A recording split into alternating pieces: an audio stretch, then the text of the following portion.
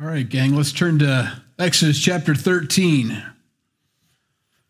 Lord, we pray that you'd speak to our hearts as we study your word, that we'd receive, as Aaron already prayed, everything you have for us, Lord, that our hearts would be receptive. I know it's been a long day, maybe even a long week for some of us already, and this is a place of rest, and we've sang songs to you, we've worshiped you, and our heart is now prepped and ready to receive the seed of your word. We're also maybe a little tired too, and that's okay. You give your beloved rest, and that's why we come, to sit at your feet and find rest. And so we pray that we'd receive that tonight, everything, including the kids, that they'd have a place of rest. The teachers, as they pour out their hearts to these kids, the lesson plans that they prepared, I pray that that would go well also. And just keep your hand upon this entire night in Jesus' name. Amen. This Sunday, after second service at 1:30, we'll meet out at Mazingo for our baptism. We've changed some things around, and so we're going to be doing it at Mazingo instead of at the pool. But that'll be this Sunday. We've got 3, and so if you've received Christ as your Lord and Savior and you've never been water baptized and you want to do that, we'd love to baptize you. There's no test you need to do or any hoops you have to jump through. You just, I'd like to know, but you don't have to. If you decide on the spot, standing there on the beach, that you want to get baptized, come on down. We'd love to have you. But there's 3 so far, and encourage you to come out for that. I'd encourage you to come out for that and support them also. If you're not being baptized, I mean, this is why we do what we do. People are getting saved. People are coming to know Jesus, and they're dedicating their lives to the Lord, and they're going to go down and publicly profess their faith and get water baptized in front of everybody. You know, it's nice to have that support. So I'd encourage you, if you've been baptized and you're a believer, to come out and support them and be there for them and cheer them on. As heaven is rejoicing, so can we here on earth. Chapter 13 is a wonderful chapter. It's a short one. I've been going long lately, so I figured, you know what, let's just see how far we get.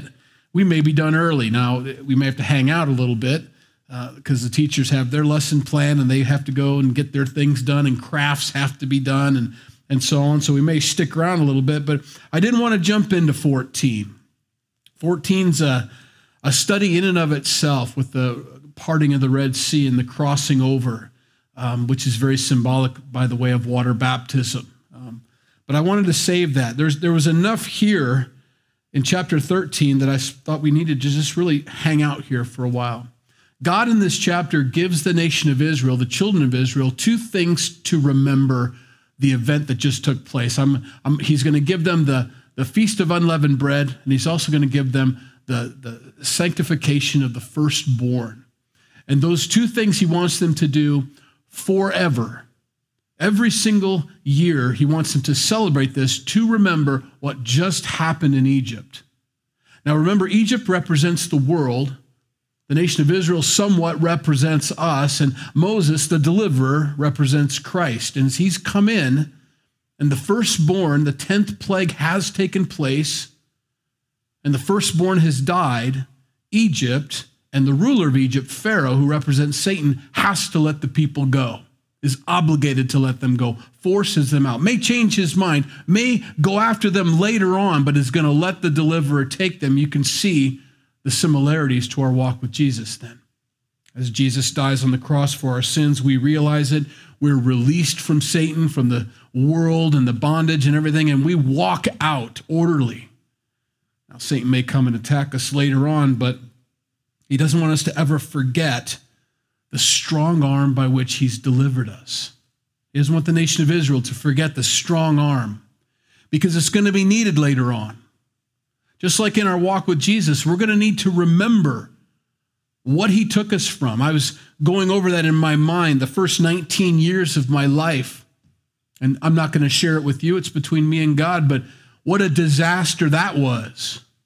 A lot of good memories, a lot of wonderful childhood memories, but I can see that little turkey grow up, me, and see the changes and the bossiness and the rebellion and the disobedience, and it just built upon itself until finally it bloomed, a horrible bloom in my life throughout high school. until I came to the place where I knew I needed a Savior for my sins. I needed someone to pay the penalty for the things I did to separate me from God. And I think about that, and I remind myself of that. Not that I boast in my sin. I don't want to be that kind of guy that talks about my sin and I was a bigger sinner than you, and smile about it. It's nothing to compare.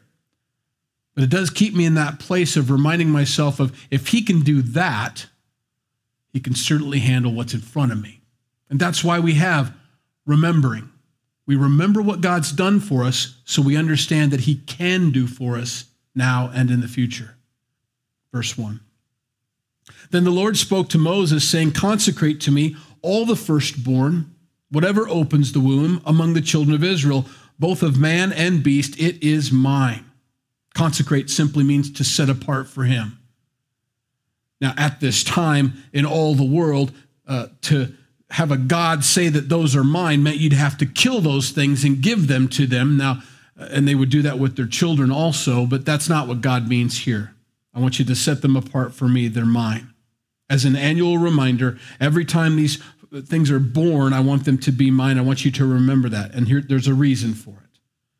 And Moses said to all the people, remember this day in which you went out of Egypt, out of the house of bondage. For by strength of hand the Lord brought you out of this place. No leavened bread shall be eaten. Seems like a funny thing to add to that sentence. Don't forget how strong God's arm is, so no leavened bread. How do those two things connect? Well, let me run through some cross references. Leaven is very symbolic. The idea of the unleavened bread here is it was speed. We need to get out of here quickly. We don't have time to put the yeast in or the leaven in and let that bread rise like we would normally have nice, fluffy, tasty bread. Tracy Barnes did such a great job teaching that at the camp. But we need to get out of here in a hurry, and so leave the leaven out. We're just going to bake it as is, and it was flat, but still kind of tasty. You should have seen the kids eat their leavened bread that they made or unleavened bread that they made for camp. They're putting butter and sugar on. This is great. And they're walking around with these giant flat pieces. I just got a kick out of that. They'll never forget that teaching, by the way, ever. It's wonderful because of the object lesson that they attached to it. And so you get the idea. It's in haste. Make sure you have your loins girded, your staff in hand, and your unleavened bread because you didn't have time. And remember that. And so I want you to have a feast about unleavened bread. Now, leaven later on is used as an object lesson by Jesus. Jesus always taught and gave an object lesson. That's why we do it so much. It's not just for kids. He did it for adults too. Behold the sower. You could see all 5,000 of them go, oh yeah, there's a sower. Just like kids do. Oh, and see how he's scattering the seed? Yeah, I see that. See how some of it's falling on rocky soil? It is falling on rocky soil. All these adults, digging in. They'll never forget that teaching, and neither do we. So he uses leaven in other ways. In Matthew 13:33, he describes leaven as something that's bad, okay? Leaven is bad. Another parable he spoke to them. The kingdom of heaven is like leaven, which a woman took and hid in 3 measures of meal till it was all leavened. Now, some people misunderstand that and think, well, that was good. It was sneaky. Get the kingdom of God is like leaven. No. The kingdom of God is supposed to be flat. It's supposed to be without leaven. It's supposed to be like this picture we're reading in Exodus. The fact that there's leaven in it, the fact that this woman came in and snuck it in and leavened everything. What woman sneaks yeast into bread except someone who's deceitful, okay? So keep that in mind as we walk through these cross references. This is a bad thing that leaven has entered the kingdom of heaven. It's a bad thing. Leaven represents sin. Matthew 16, verses 5 through 12. It's a long one. Now, when his disciples had come to the other side, they had forgotten to take bread. Oops.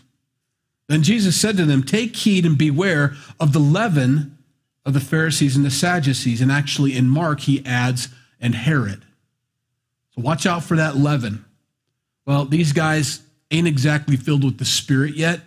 So they think physically, which is one of our problems as Christians. But we'll go over that tonight. Verse 7, they reasoned among themselves, saying, it is because we have taken no bread. He's in a sideways way rebuking us for not bringing bread. Don't forget the leaven of the Pharisees. Oh, bread. No, that's not what I was saying. But Jesus, being aware of it, said to them, "O you of little faith, why do you reason among yourselves because you've brought no bread? Do you not yet understand or remember the 5 loaves and the 5,000 and how many baskets you took up? Nor the 7 loaves or the 4,000 and how many large baskets you took up? How is it you do not understand that I do not speak to you concerning bread, but to beware of the leaven of the Pharisees and the Sadducees?" Then they understood. He did not tell them to beware of the leaven of bread, but the doctrine of the Pharisees and Sadducees. It was bad doctrine. Watch out for bad doctrine, Jesus says. Don't let the bad doctrine of the Pharisees and the Sadducees enter in. He calls it leaven. You have to be very careful that we need to be spiritually minded as Christians. Spiritually minded, not physically minded all the time. Reasoning amongst ourselves as to why this can't happen or that can't happen because that doesn't make sense or it's not time for that. No, we need to be spiritually minded. This leaven later on shows up in 1 Corinthians chapter 5, verses 1 through 8. Paul, who started that church in Corinth, has to write them a letter and tell them, you've got leaven in your church.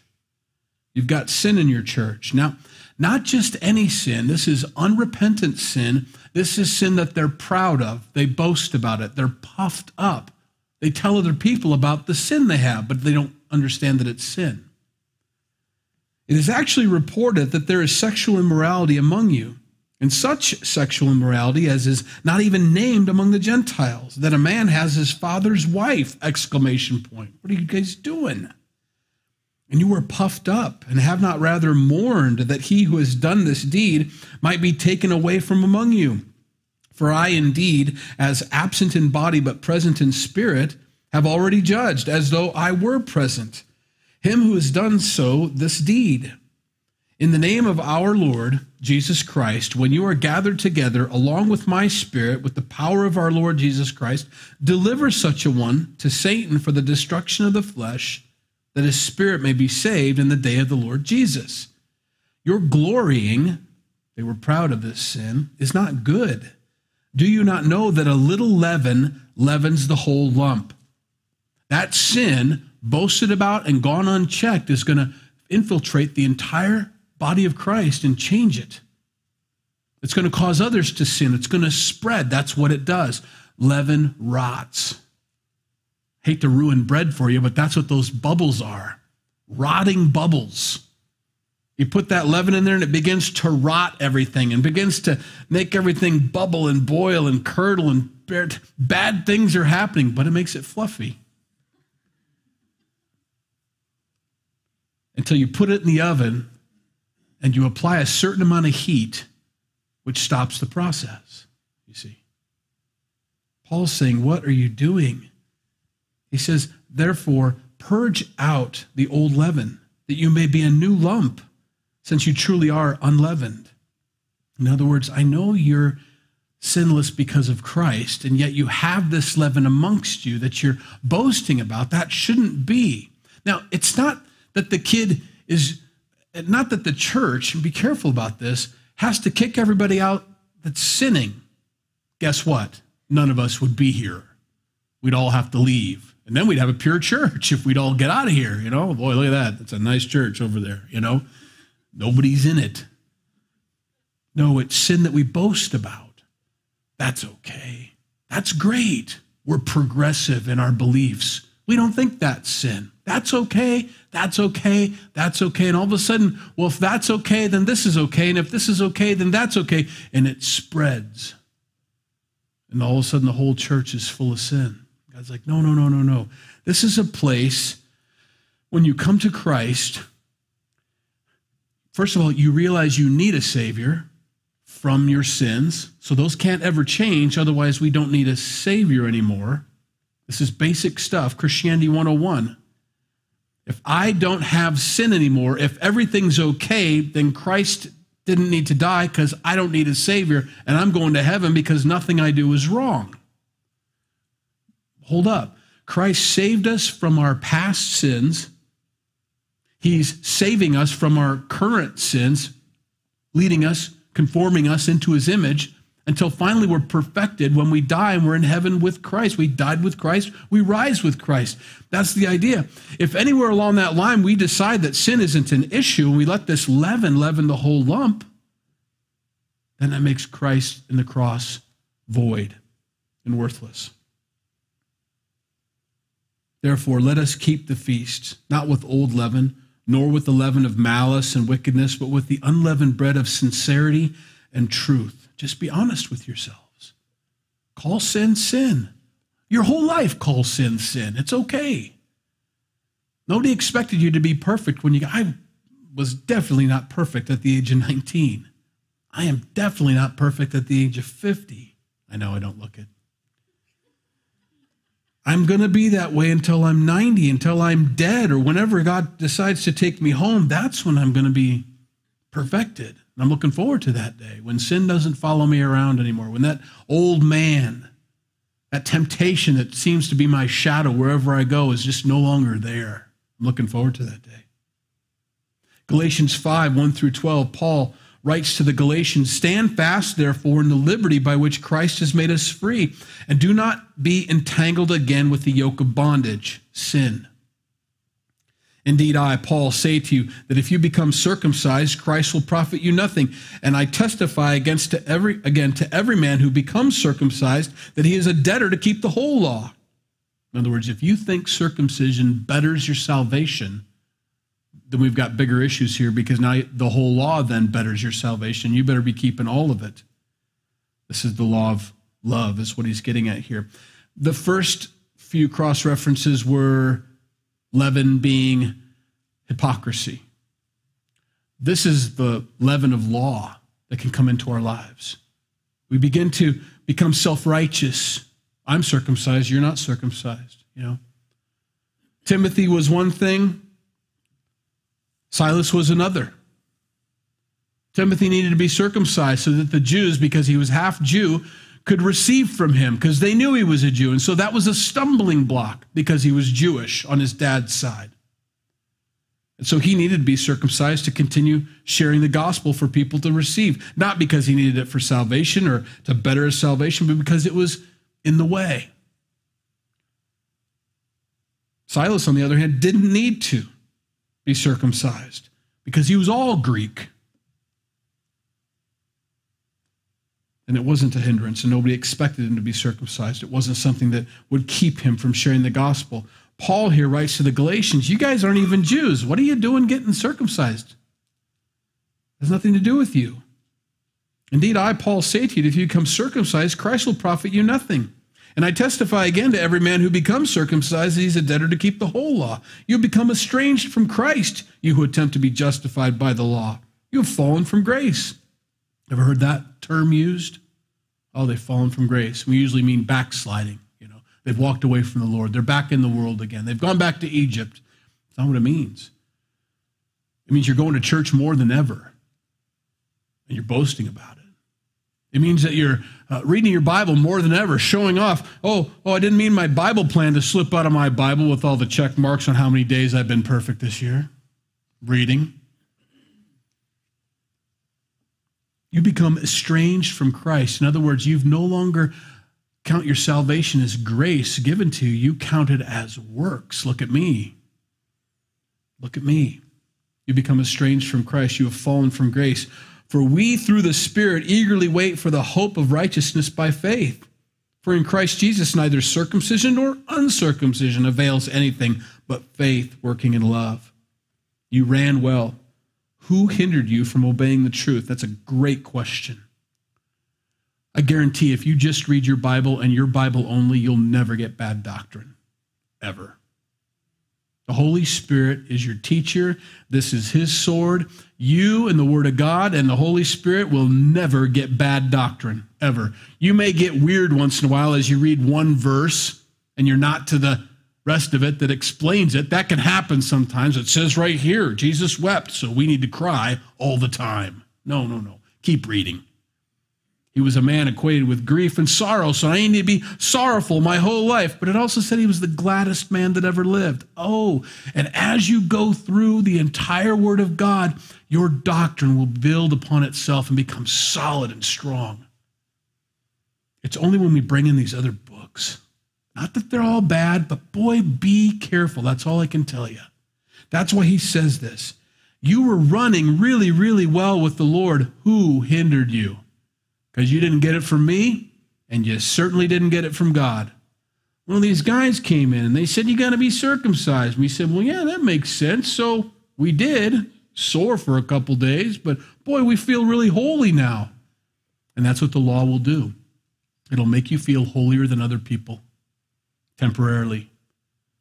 But it's always followed by guilt. It's always followed by shame. It's always followed by defeat. It's always followed by performance.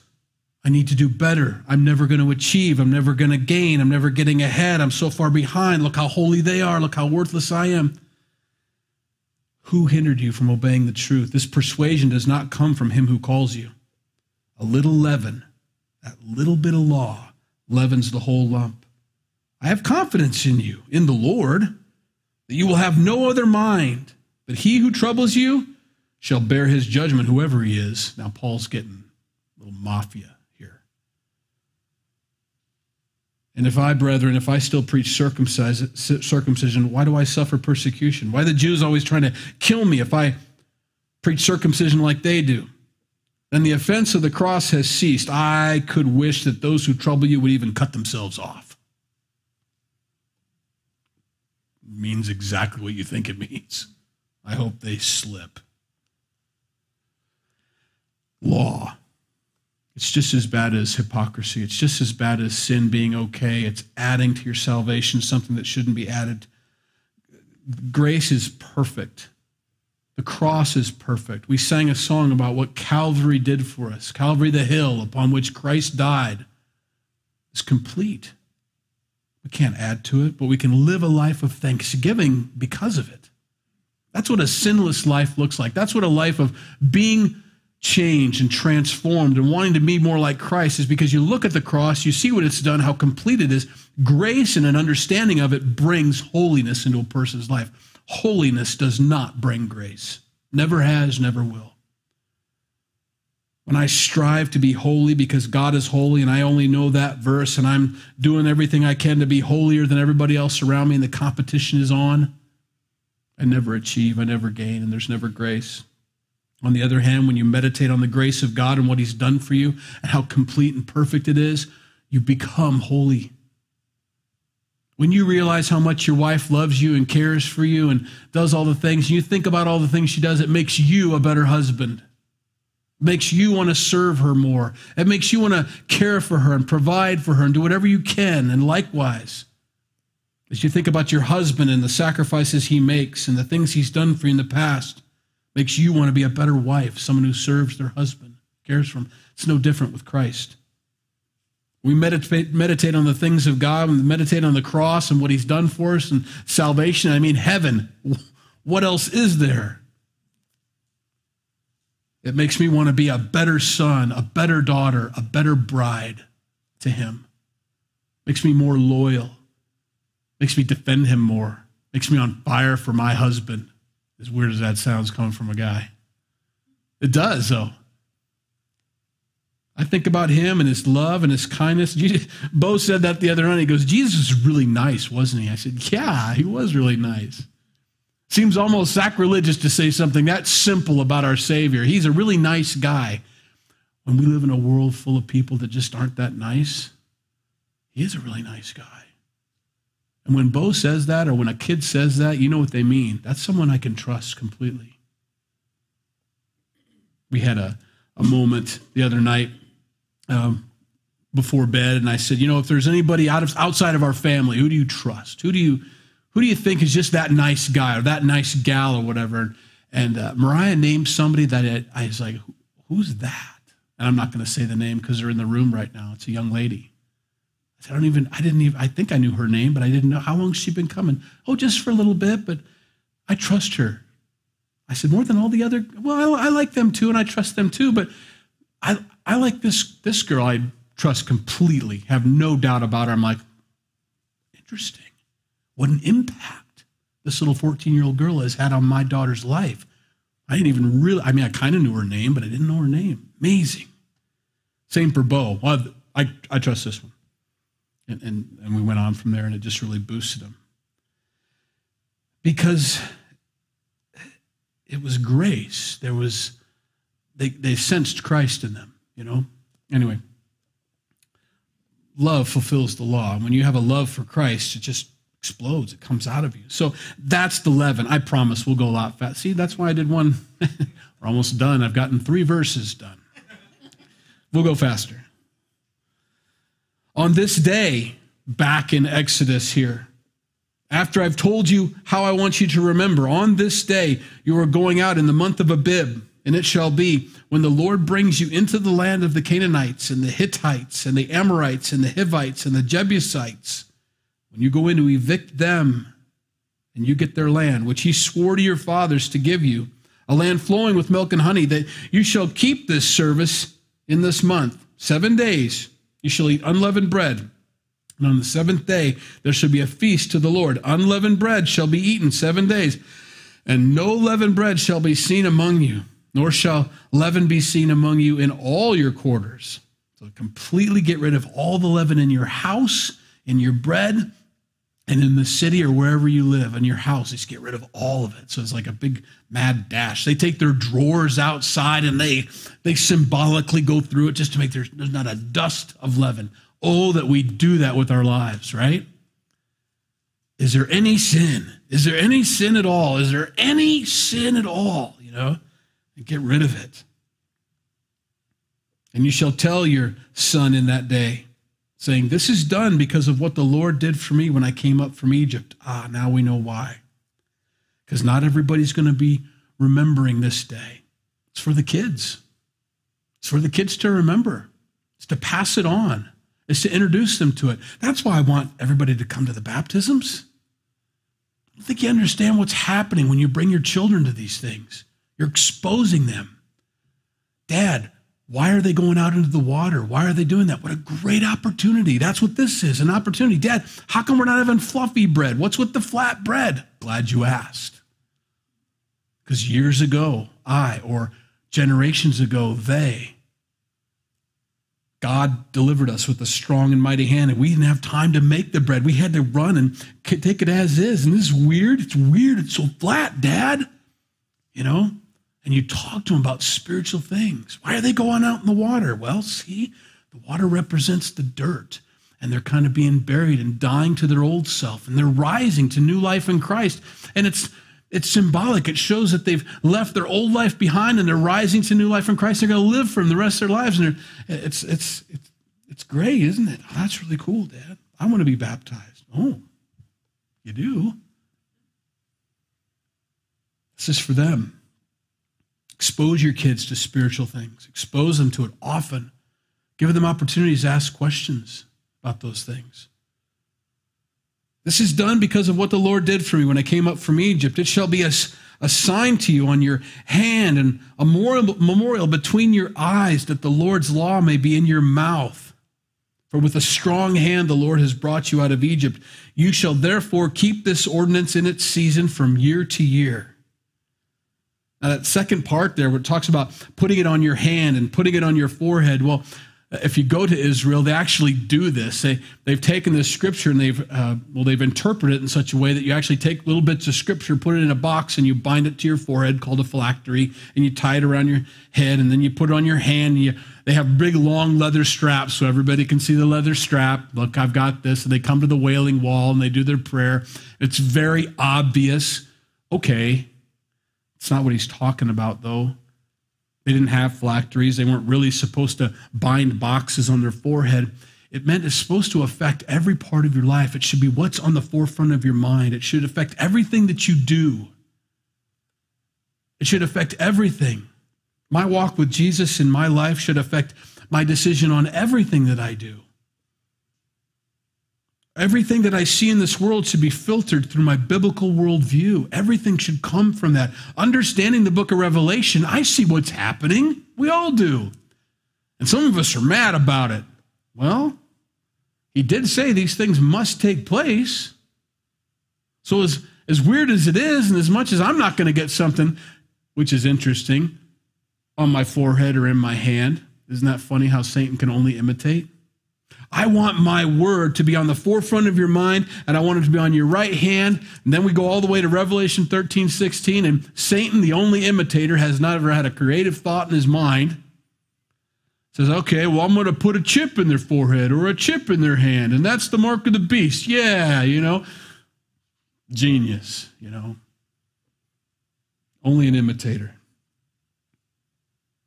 As a Christian, as a man, as a husband, as a father, as a leader, as a citizen, I want that to be the first thing that I think of, the only thing that I think of. And everything that I do needs to go from that. That's who I am as a Christian.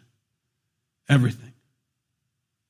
Verse 11, and it shall be when the Lord brings you into the land of the Canaanites, which means he's going to do it.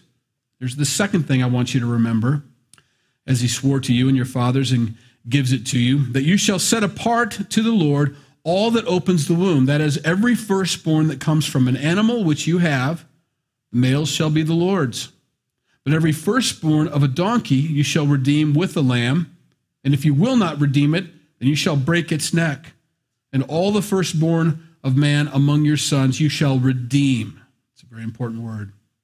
So it shall be, when your son asks you, again, for the kids, do this in front of them so that they can see. So when your son asks you in time to come, saying, what is this?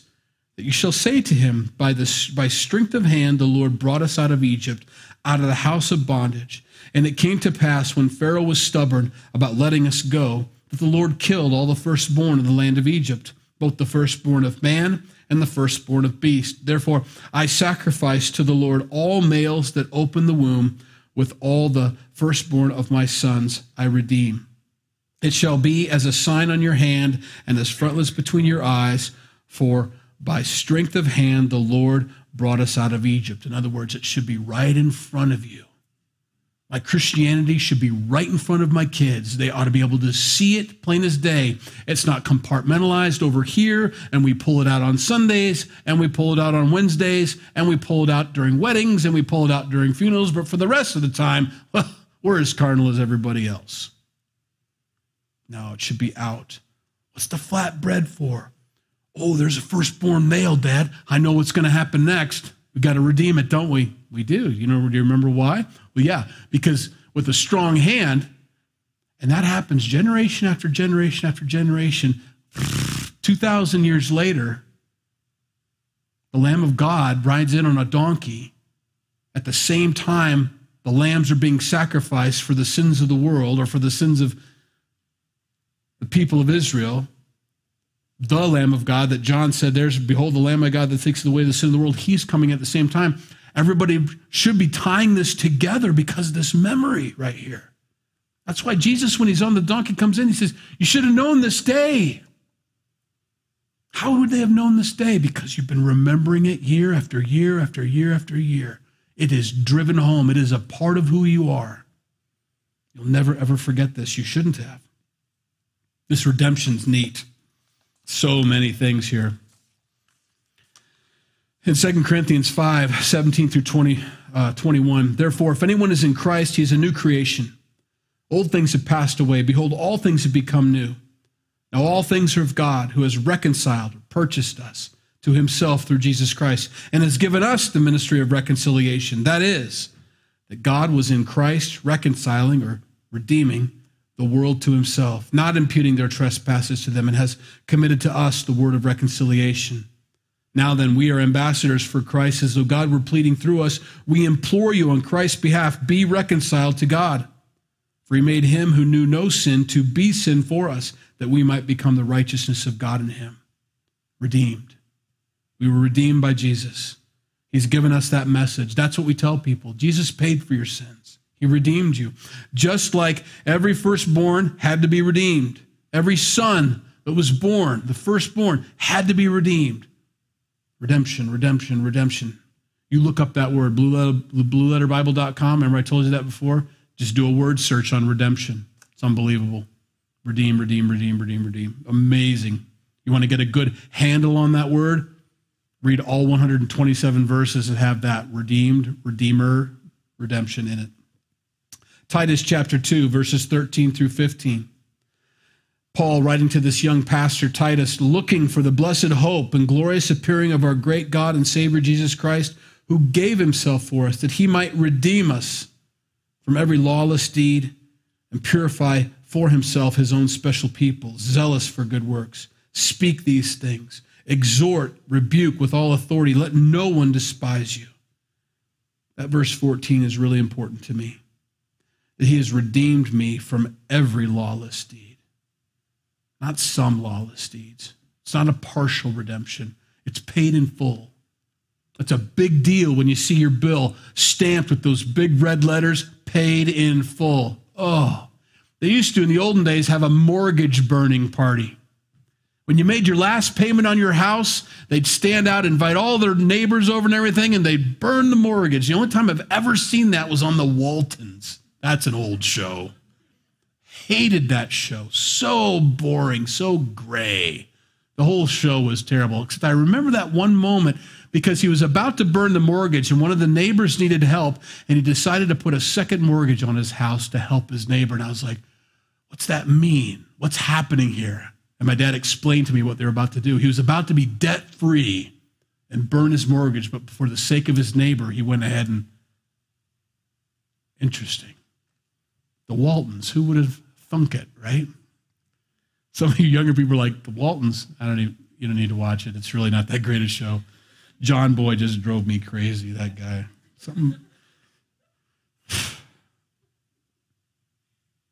Every lawless deed paid in full. I have no debt against me. There is no sin against me. Past, present, and future have all been paid for at the cross. When Satan tries to accuse me of yesterday or today or tomorrow of the things I do, and I will sin again, unfortunately, I know that about myself, I'm still paid in full.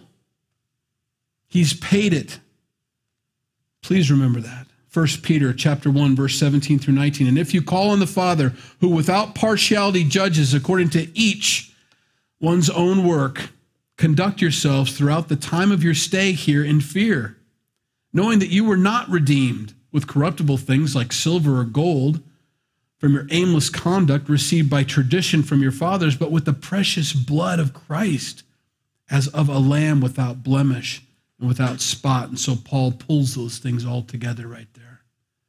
You weren't redeemed with gold. You weren't redeemed like this picture in the Old Testament, chapter 13. You were redeemed with the Redeemer that all these redemptions pointed to. Every lamb that was sacrificed, every firstborn that was ever had to be redeemed was all a shadow pointing to the one who would cast that shadow, Jesus Christ. He explains that in Hebrews. It's a beautiful thing to know that these were all pointing. This whole ceremony, all these firstborns was all pointing to and reminding us of and gearing us up and getting us prepared for the Lamb, not many, the Lamb of God that would take away the sin of the world, Jesus. Revelation 5, 8 through 10. John is looking and seeing that no one is worthy to open the scroll. Now, when he had taken the scroll, the 4 living creatures and the 24 elders fell down before the Lamb, each having a harp and golden bowls full of incense, which are the prayers of the saints. And they sang a new song, saying, "You are worthy to take the scroll and to open its seals, for you were slain and have redeemed us to God by your blood, out of every tribe and tongue and people and nation, and have made us kings and priests to our God, and we shall reign on the earth." Guys, that's us. Chapters 4 and 5 is us in heaven singing this, seeing this. When John wrote this, Revelation chapter 5, you were in the crowd. I was in the crowd if you're a believer in Jesus Christ. Outside of time and space, there we were. Amazing. Hard to get your mind around it. We'll finish up here. And then it came to pass, when Pharaoh had let the people go, that God did not lead them by the way of the land of the Philistines, although that was near. For God said, lest perhaps the people change their minds when they see war and return to Egypt. Interesting. God says they're not ready to fight yet. Don't take them by way of the Philistines. They're going to fight. Let's take them a different way by way of the wilderness. I want you to plant them. Chapter 14 tells us this. I'm jumping ahead of myself, but I want you to put them between this cliffy rock and this cliffy rock over here and the Red Sea. And I want you to plant them there. So they have nowhere else to go. Nowhere else to go. In other words, I want to increase their faith. I've got to train these people, teach these people to trust me. I'm not going to take them to war because that's going to freak them out and they're going to want to go back to Egypt. And I don't want that. I understand. He understands. We're dust. He understands our frailty. He understands how much we can handle and how much we can't handle. Please remember that. When he says that in the New Testament, he never gives us more than we can bear. He means that. I was going to take them to the Philistines. That's the most direct route, but that's not the best for them. I'm going to take them this way because I need to increase their faith. So we're going to start with an inanimate object like, I don't know, a body of water that's too big to swim across. And I'm going to open it up and I'm going to let them walk across and they're going to see my strong hand in a different way. And that's going to increase their faith. Run into any barriers lately? Anything that's not necessarily spiritual, but something physical or something that's happening? It's like, this is in the way and I'm trapped and there's no way out. Behind me, they want to kill me. And off to my left is a rock. Off to my right is a rock. And all the thing before me, oh, we're going to die. God wants to show you something. Let me increase your faith. So he takes him that way. So God led the people around by the way of the wilderness of the Red Sea. And the children of Israel went up in orderly ranks out of the land of Egypt. And Moses took the bones of Joseph with him, for he had placed the children of Israel under a solemn oath, saying, God will surely visit you, and you shall carry up my bones from here with you. Don't leave me in Egypt, Joseph said. I know we're not going to be here forever. 400 and some years later, they're leaving. This wilderness, I've got 2 minutes. I got to hit this. This is why we didn't do 14. This wilderness is supposed to be a 2-week journey. I want to teach them about the Red Sea. We're going to cross that. We're going to come up to the Jordan. We're going to cross that. We're going to go to Jericho. We're going to march around that. And I'm going to increase their faith step by step. And if they just believed him, if they just walked with him, if they just trusted him, it would have been a 2-week journey. But they're not there yet. They're carnal. John chapter 3, verses 5 through 7 says, Jesus answered, most assuredly I say to you, unless one is born of water and the Spirit, he cannot enter the kingdom of God. That which is born of flesh is flesh, and that which is born of spirit and spirit. Do not marvel that I said to you, you must be born again. You've got to be born of the Spirit. That's what salvation is. In 1 Corinthians chapter 2, verses 12 through 15, Paul, writing to a church of believers, moving in the gifts of the Spirit, mind you, and very proud of it, I might add, he has to write this letter to them to correct their carnality. Now we have received not the spirit of the world, but the Spirit who is from God, that we might know the things that have been freely given to us by God. These things we also speak, not in words which man's wisdom teaches, but which the Holy Spirit teaches, comparing spiritual things with spiritual. But the natural man does not receive the things of the Spirit of God, for they are foolishness to him, nor can he know them, because they are spiritually discerned. But he who is spiritual judges all things, yet he himself is rightly judged by no one. He's leading them. Spiritual people can see far better than the carnal people can.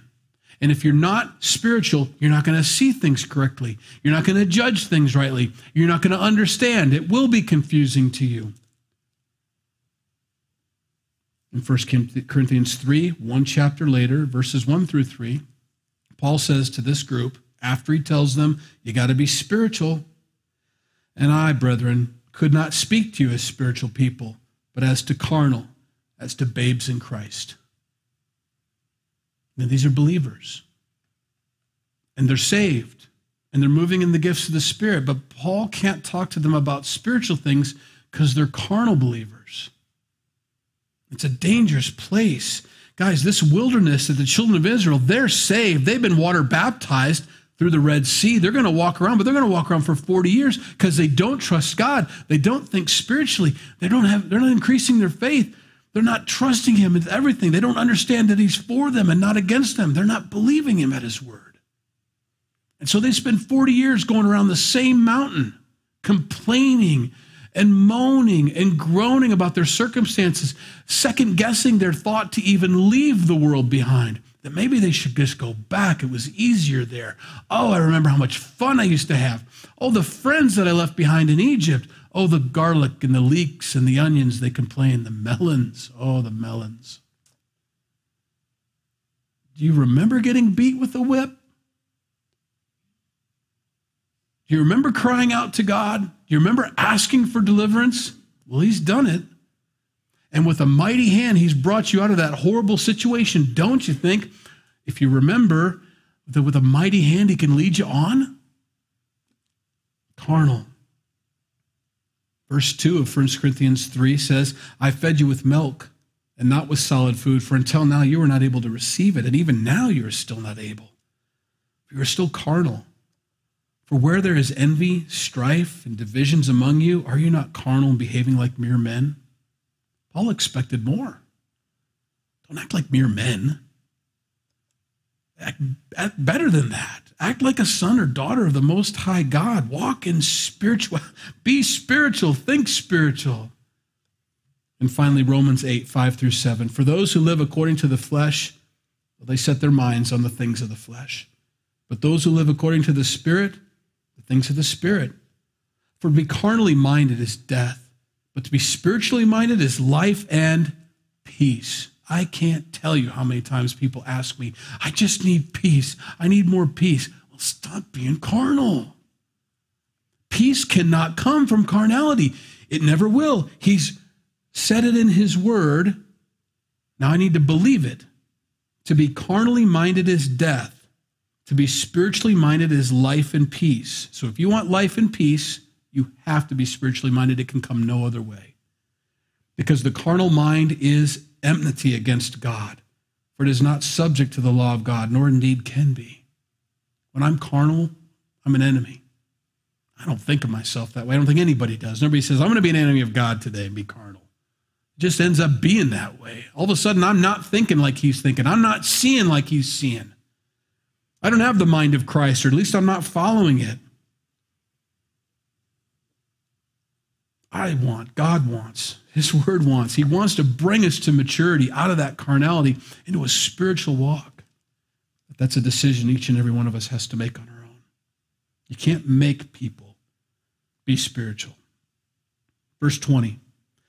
So they took their journey from Succoth and camped at Etham at the edge of the wilderness. And the Lord went before them by day in a pillar of a cloud to lead the way, and by night in a pillar of fire to give them light, so as not to go by day and night, or so as to go by day and night.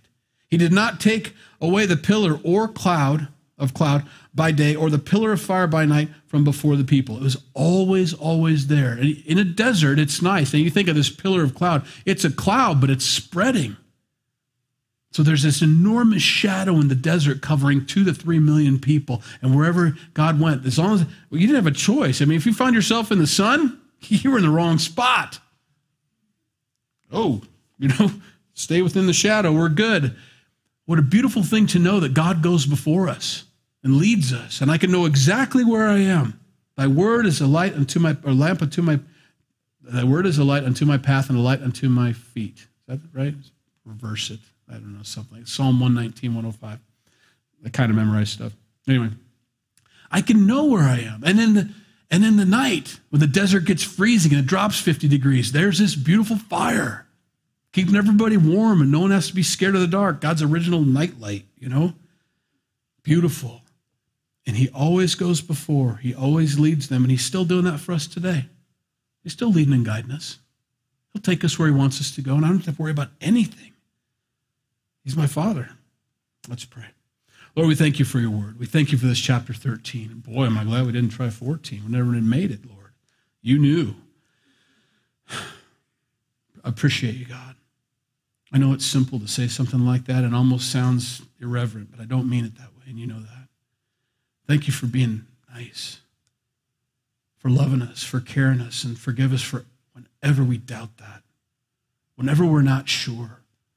That there's no better place than to walk in your shadow. There is no better place than to walk in your light. There's no safer place than to be right where you are. Lord, help us to trust you. Help us to grow in our faith. As the nation of Israel is going to grow in their faith and they're going to learn to walk with you, God, I pray that we'd learn faster, that we do better, that we'd hear your voice and we'd obey it and we'd walk in it, trusting you, knowing that if I can walk on waves, I can walk on waves if you say so. We love you, Lord. Thank you for these people. Pray that you'd bless them, bless the kids, the teachers, and bless our trip home. Some of us are traveling afar. Clear up. So, Lord, watch out for them. Those who are watching online, Lord, I pray that you'd bless them too, and I thank you for them. Help them with all of their needs and all of their prayer requests. And by the way, if you're watching online, please comment or something if you need prayer. We'd be glad to pray with you afterwards. In Jesus' name we pray. Amen.